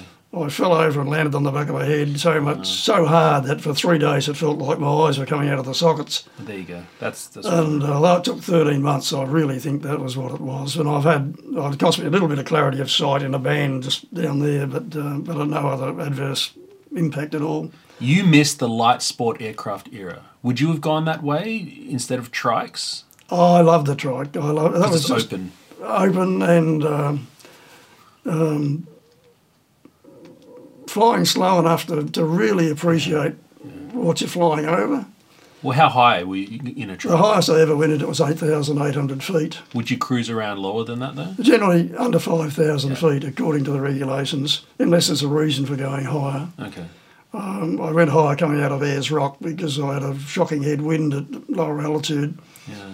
And so I kept going up until I got up something of a tailwind. Okay. But most of the flights are under 5,000 feet. I mean, they're flying from Yarram to Traralgon up over the range. Yeah. You've got to get over 5,000 feet, otherwise you don't get over the mountain. That must be devastating to have given that up, because flying gets in your blood. I miss it every day. I miss it every day.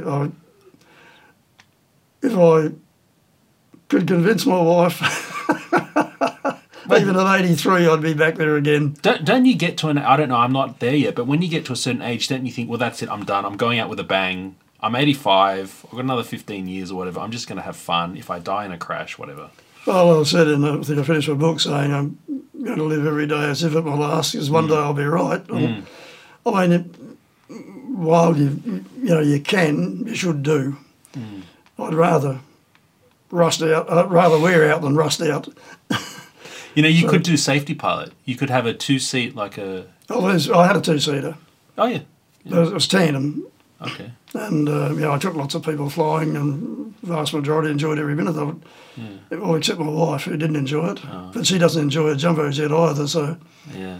But I had 13 years of flying. Flew along the Murray from Echuca to the Murray mouth. Flew all around Gippsland. Flew to Central Australia. Yeah. Flew to White Cliffs, Maplefield, and did. I flew out of Benalla for a long time, and then out of Mangalore, and then out of Flowerdale. I did a lot of local flying. I remember flying to Paul Parker, going and bright, just sort of bright, going over Mount Buffalo in midwinter, with it all covered in snow. Oh, lovely. It was just, I simply loved it. Okay, well, I'm going to ask you some deep wisdom questions to finish us off, but let me pitch your book, because I read a lot, but I don't pitch many books, but this was a good one. If you want to grab the perspective of Kel and what he went through, Angry Ant, he's done a million things, and we've covered 10%, 20% of his career. All right, Kel, you're older than me, I think. By a long way. I want some wisdom from you. Yeah, right? What would you say has changed in the way you think? Have you come to some revelations, some thoughts that had you have known when you were younger, but you know now? Do you have any? I actually had an inferiority complex. I was a weedy kid. When I left school, I was 5'2" and 7 stone 8, and I was bullied at school. Yeah. Because of that. I was fairly smart. I finished, near the top of the class, which didn't help in a way. Yeah. When you're a weedy kid. Yeah, the nerd. Yeah. But it took me a long time to overcome that, and that's why it probably took me so long to go back to school. But I gradually came to the realisation that I was the one that's setting the limits on what I did. I did a lot of things in my youth that were not good for me. I drank a lot of beer until I gave up cold turkey and went 8 years without having an alcoholic drink. I now have a drink occasionally, but it's very occasionally and never more than 2. Yep. So having come to the realisation that I had certain abilities, I thought I had a responsibility to myself to change things I didn't like about my life, and drinking was one of them. Mm. And in the end, you are in command of what you do and who you are. Oh, wow.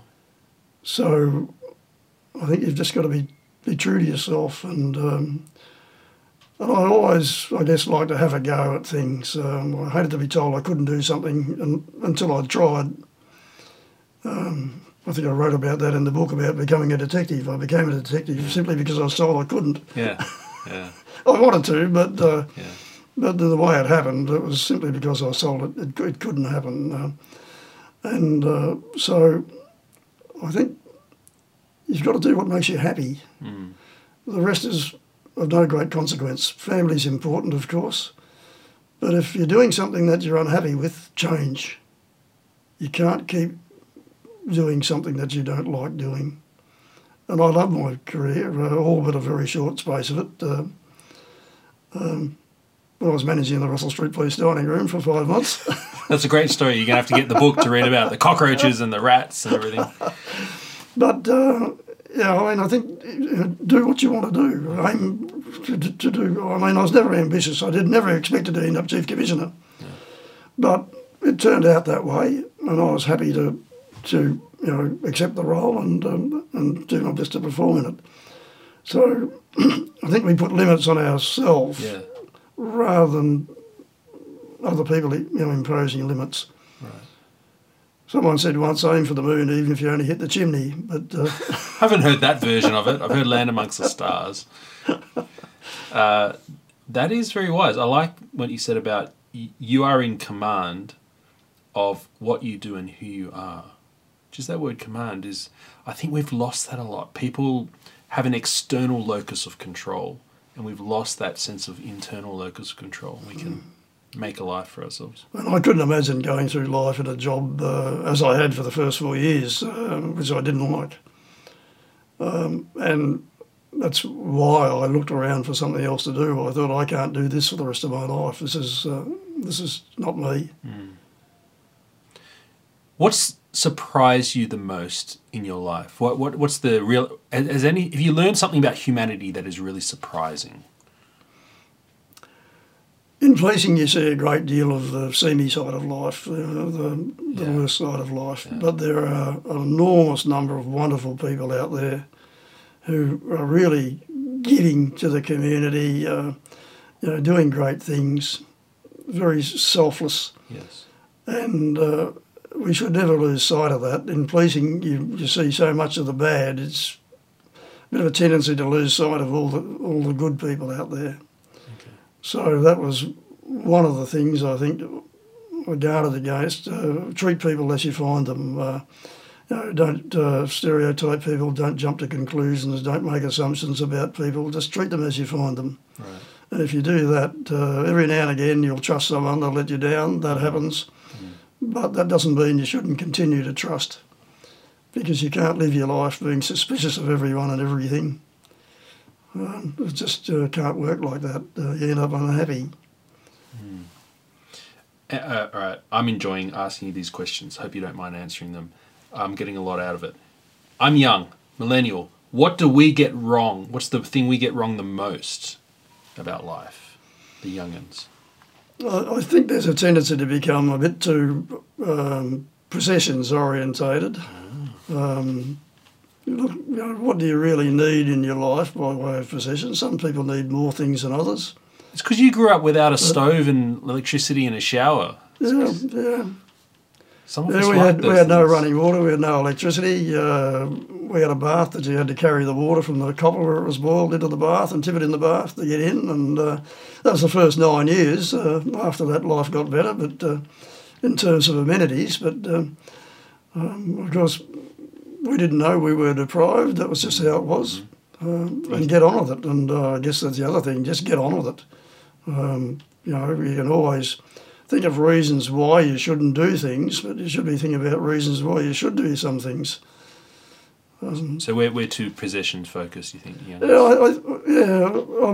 look at mobile phones. Yeah. Everyone wants the latest model. Every time a new model comes out, that's the greatest cod job ever, by the phone companies, the telcos. I mean, how can you keep selling $1,200 or $1,400 phones to people every year or two? They're going up too. They used to be $1,000. Now they're $1,400, $1,500. That's right. I mean, I said I don't understand why people need to have the very latest phone every time one comes out. Yeah. Somebody makes a phone call, receives a message, or sends a text, or gets an email or whatever. It's still got the apps on